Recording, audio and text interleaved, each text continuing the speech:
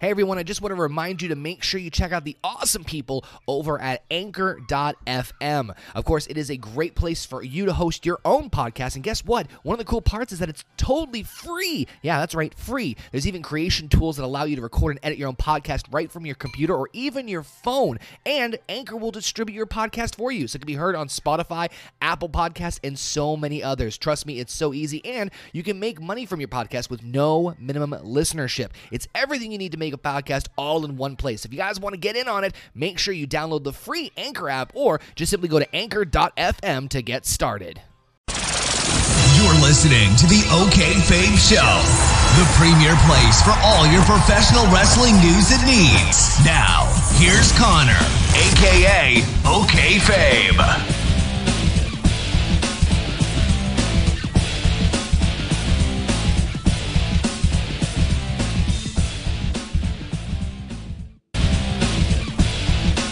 What is going on, everybody? It's yours truly, Connor, aka Okayfabe.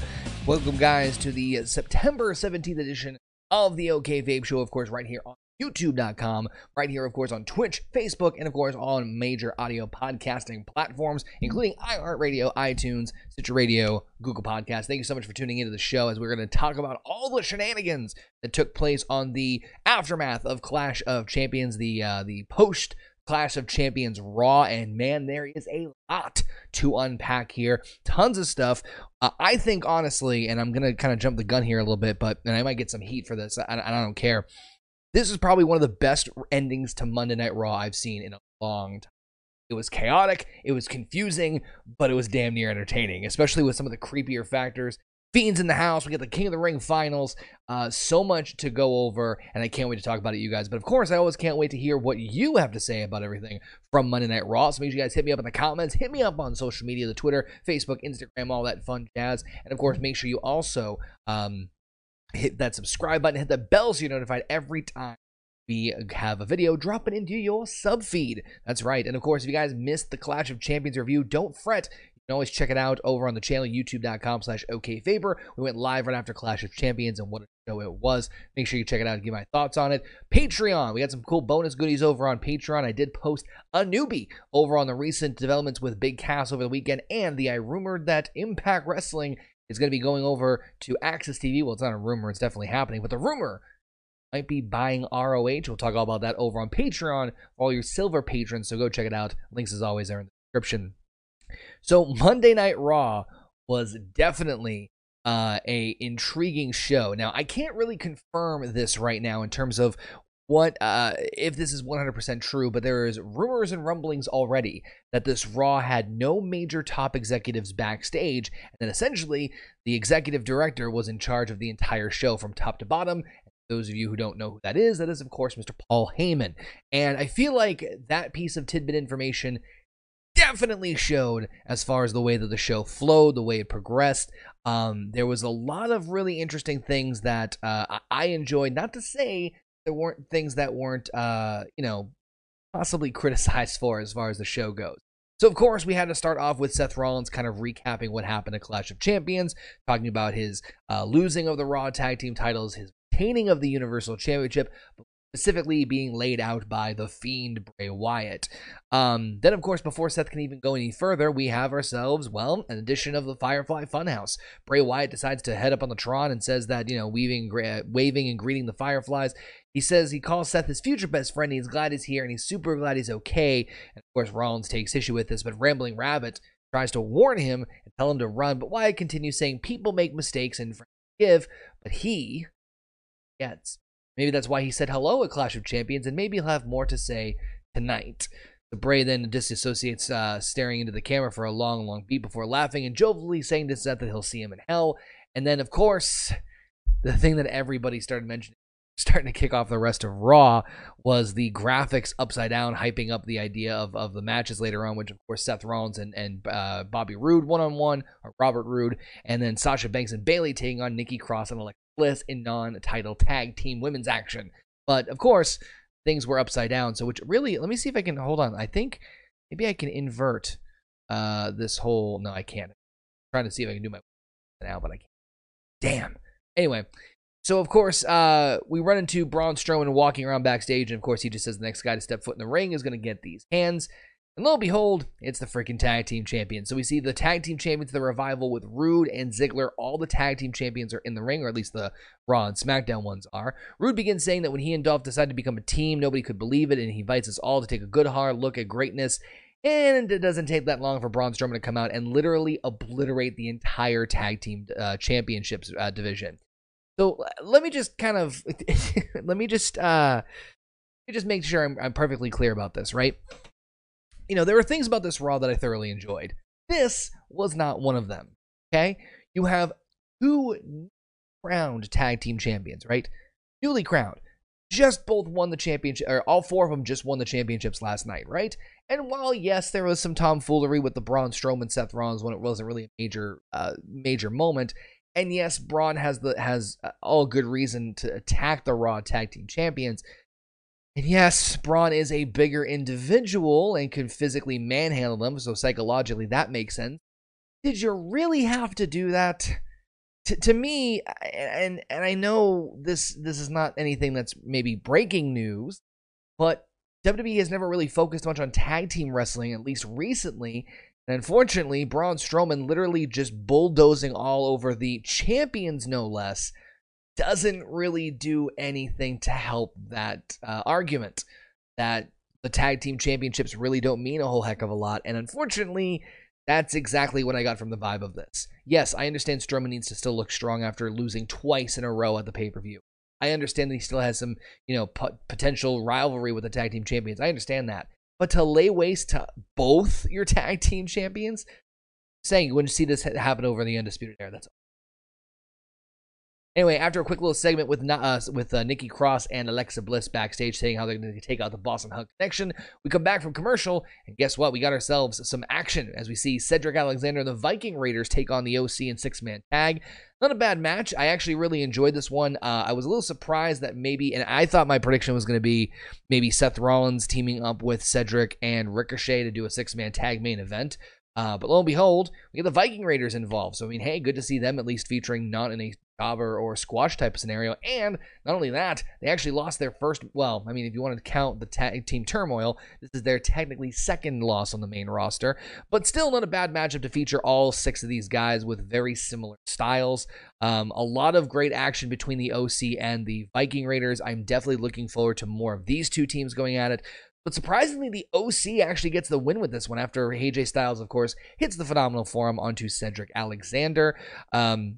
This comes back after Eric hit a big Saito suplex and a neck breaker from Anderson. Cedric hits a neutralizer, fired up blind tag from Styles, and of course, then he springs forward into that phenomenal forearm. The Vikings and Club brawl in the ring, and then Eric and Gallows standing, double leg from the Viking to the floor, and they just have a mean old hockey fight as Warbeard climbs, and of course, does a Senton Atomico. Wipes all of them out outside ringside. AJ up top as Cedric recovers, but Alexander cuts him right off. Hands punches in the corner. Avalanche Frankenstein are blocked and reversed into a second rope Styles clash. Insane, and I cannot wait to. And I really hope. I know I said this on the pay-per-view review, but I really legitimately hope that this is not the end of the Cedric Alexander AJ Styles rivalry. Please keep this going. This is going to be good stuff. Hell in the Cell is not that far away, folks. Like I said, it's only 3 weeks away. I mean, hell, we've got a good chunk of matches announced for Hell in the Cell. Seth also did mention at the beginning of the show, forgot to mention on, that it is confirmed that we will see Seth Rollins and Bray Wyatt, the Fiend, challenge for the Universal Championship with inside the confines of Hell in the Cell. We'll talk about more of that later. But hey, really fun stuff. And again, we're in Tennessee tonight. That's right. We're actually in Knoxville, Tennessee, so that means we have to see a good old-fashioned segment from our good friend, the mayor. Yes, that's right. We actually see a footage from earlier in the day with R-Truth visiting museum. Kane is also there. They chat for a bit before R-Truth thinks he realizes he's Larry Bird. Kane, or rather, Glenn Jacobs, corrects him and offers him a personal tour by limousine. And we know where this is kind of heading. We'll get to that in a minute. But I want to really go off on a tangent here in a good way, in a very good way, about the King of the Ring finals between Baron Corbin and Chad Gable. I've been very critical about Baron Corbin's performances and just my not big fandom of him. But I will say that Baron Corbin winning the King of the Ring tournament, I am not disappointed. I was disappointed with the general concept of Corbin winning the King of the Ring. But then again, thinking back to it, King of the Ring does make sense because it's more designed for a heel-like gimmick. You've seen, I think, statistically, and I could be wrong here, statistically, you tend to see more heels win the King of the Ring than not. It's a way to kind of reinvent themselves in some way. I will say this, though. This match was fantastic. If you disdain Baron Corbin and hate him with all the passion in your heart, and I know people are out there that listen to me that do, and I can somewhat understand it.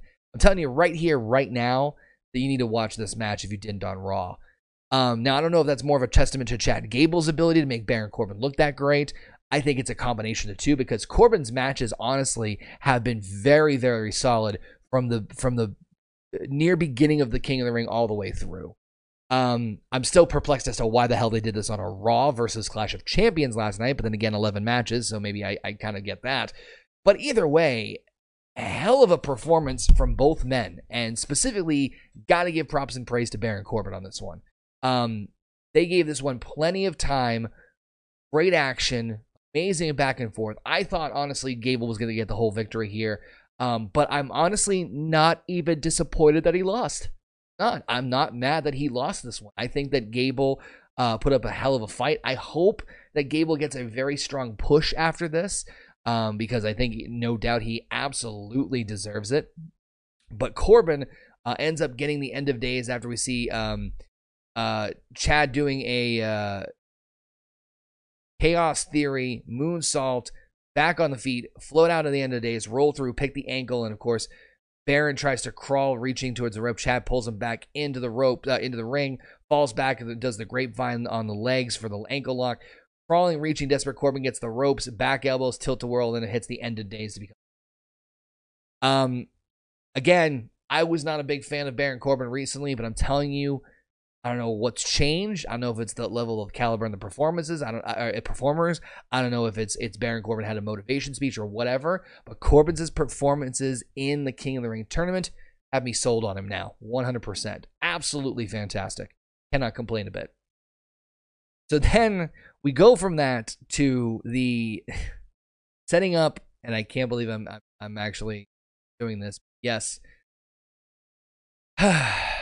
The Street Profits are hosting the gender reveal for Maria Kanellis. We see they're still presiding over the reveal, coming back from commercial break.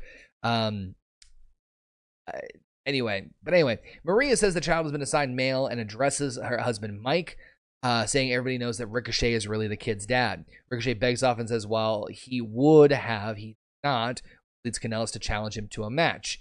This, of course, Montez Ford pitches a baby on a pole match, and yes, that's exactly what we get. We get a baby on a freaking pole match. Ricochet ducks a lariat, and of course, no, we don't get it. We see Mike Kanellis versus Ricochet. Ricochet ducks a lariat and begs off. Kanellis wants to fight. Mike slaps him across the face, punch the neck, putting boots to him. Ricky recovers, shoulder thrust, kick, springboard lariat, and of course, Ricochet gets the recoil and gets the pinfall victory here. What? Okay. Couple of things here. Ricochet was in the King of the Ring tournament, and Ricochet is a now former United States champion, right? A very solid mid-card performer. When you go from doing the United States Championship to this, and mind you, I like the Mike Maria Kanellis angle. I think it's pretty hilarious to see Maria and Mike trying to like win the approval of her pregnant wife and just the calamity that ensues on both ends. I think that's absolutely hysterical. But to see Ricochet involved with the whole thing is extremely head-scratching, let alone what's going to happen later on in this segment with it, later on in this rivalry feud, whatever you want to call it, civil dispute between Mike and Maria.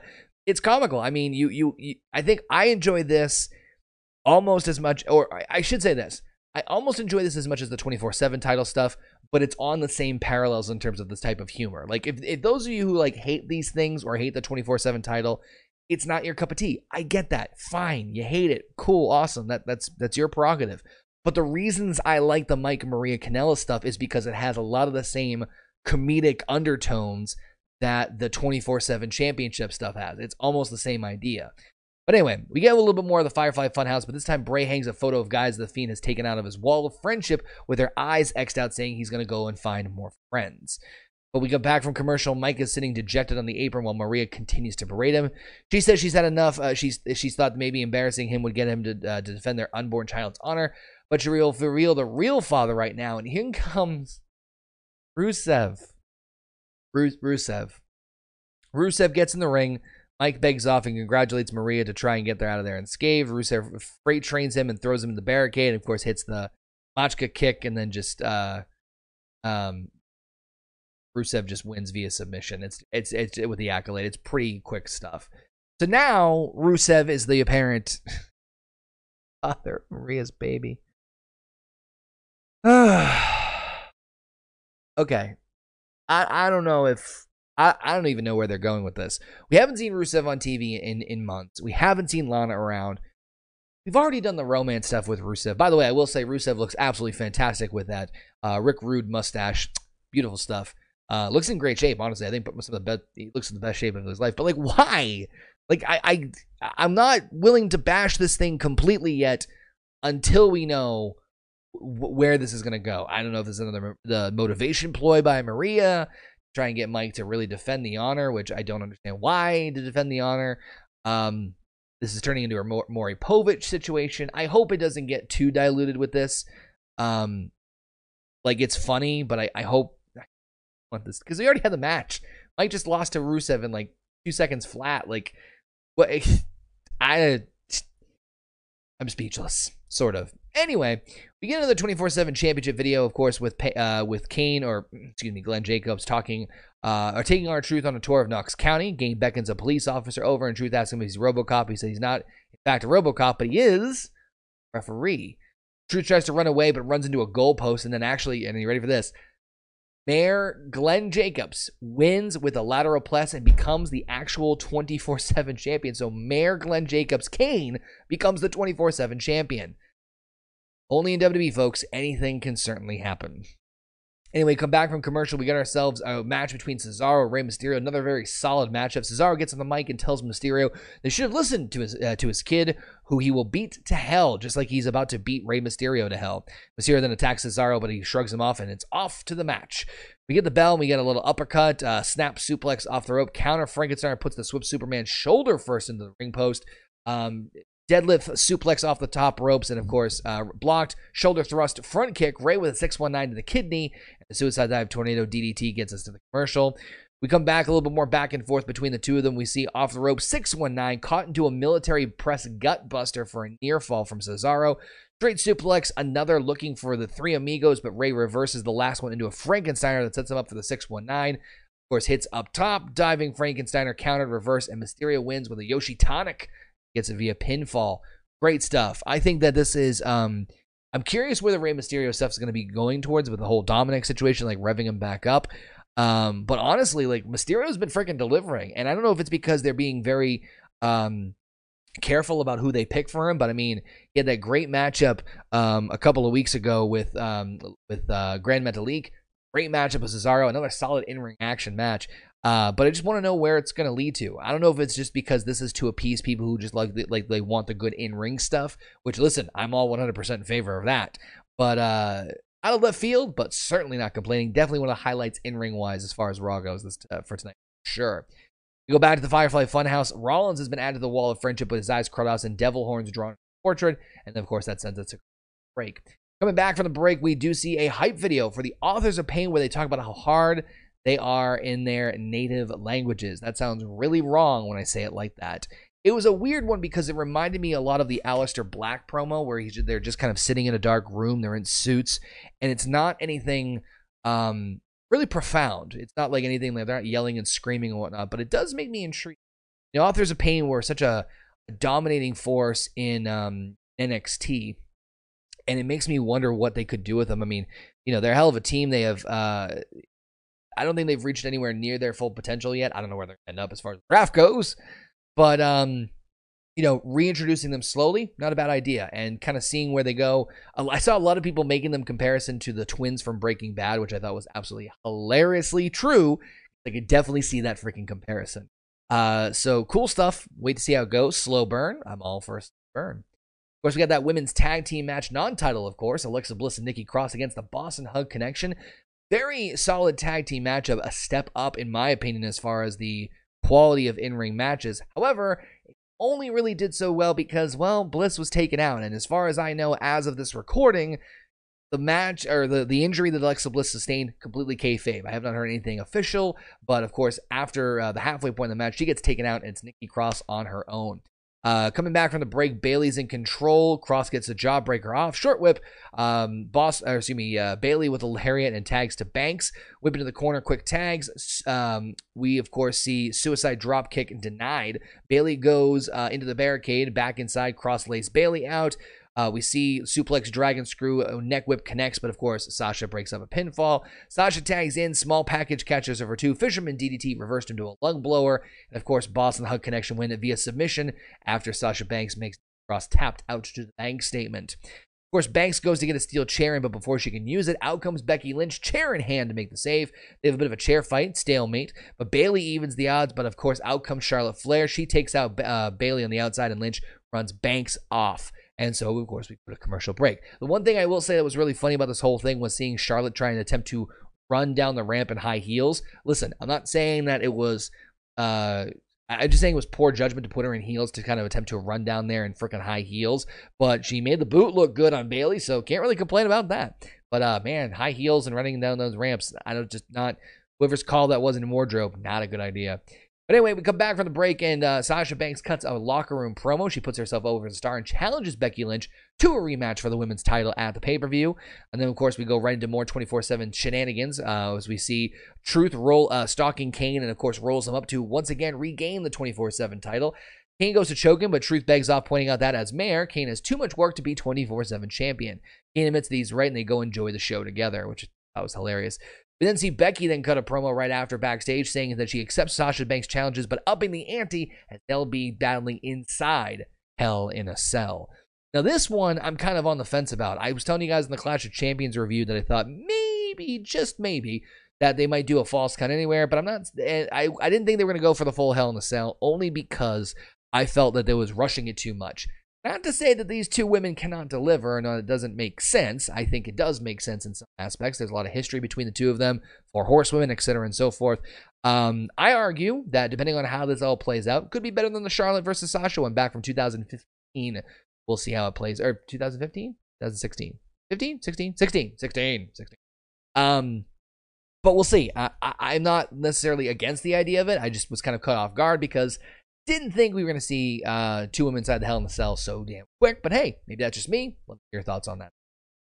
Dana Brooke versus Lacey Evans. I'm not sure where things are going with this one.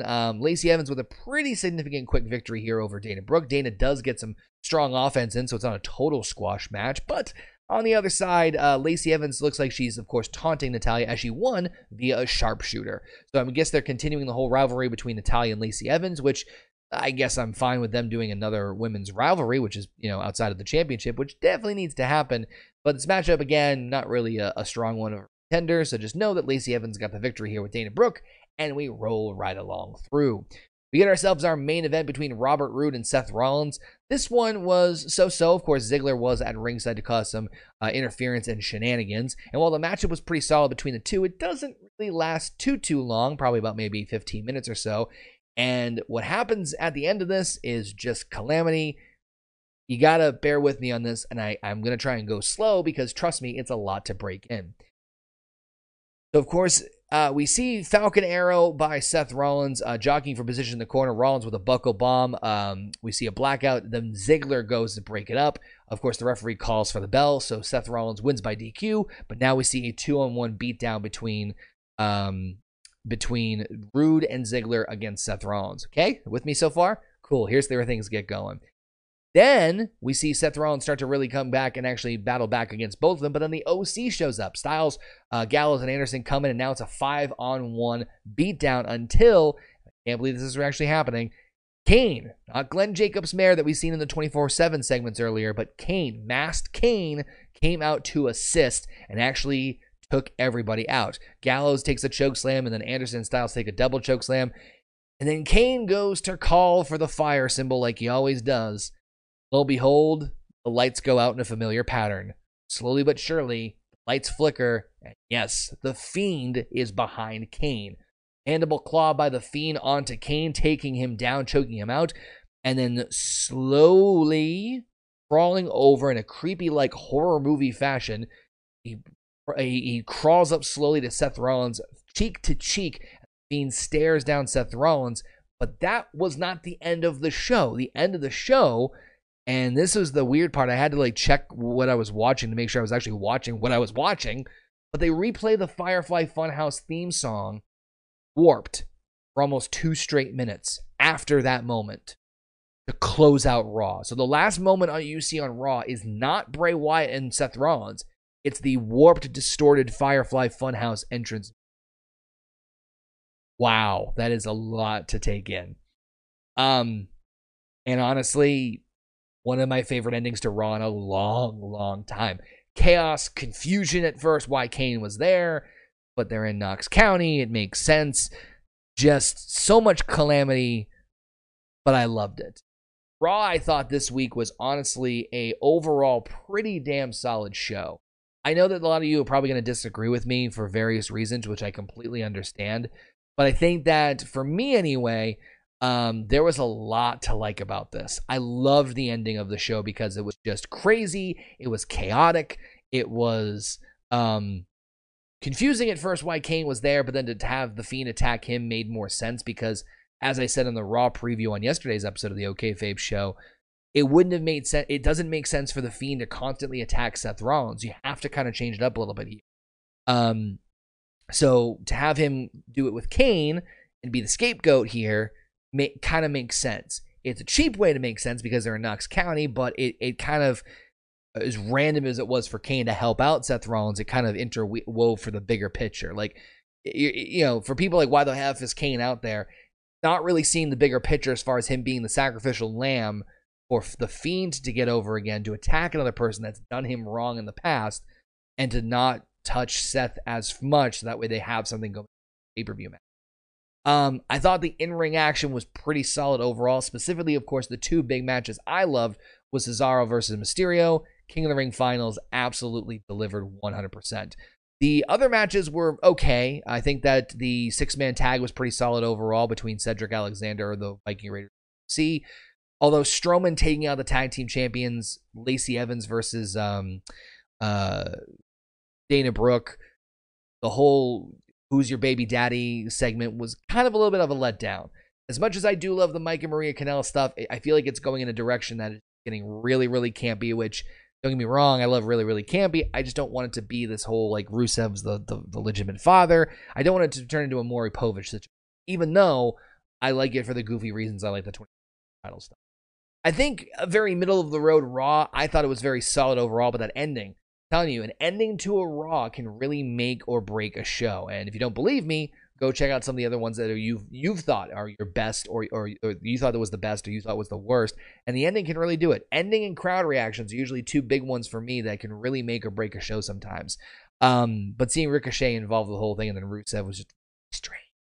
Women's tag team match was all right. Nothing to really shake a good out of that. But seeing the announcement of them having a Hell in a Cell match certainly makes me interested to see what happens in 3 weeks' time.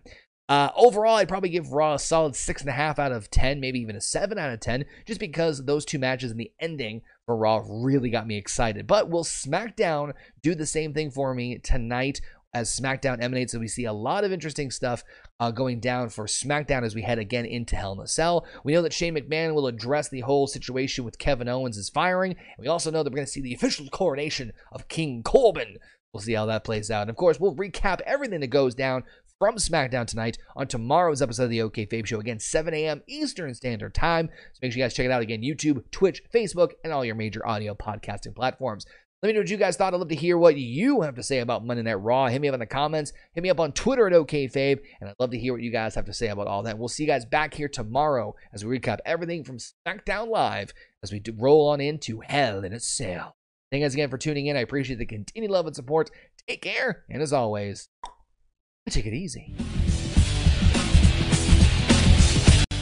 Thanks for listening. Make sure to watch the Okayfabe Show. Follow him on Twitter @Okayfabe and like over on Facebook.com/Okayfaber. This is the Okayfabe Show.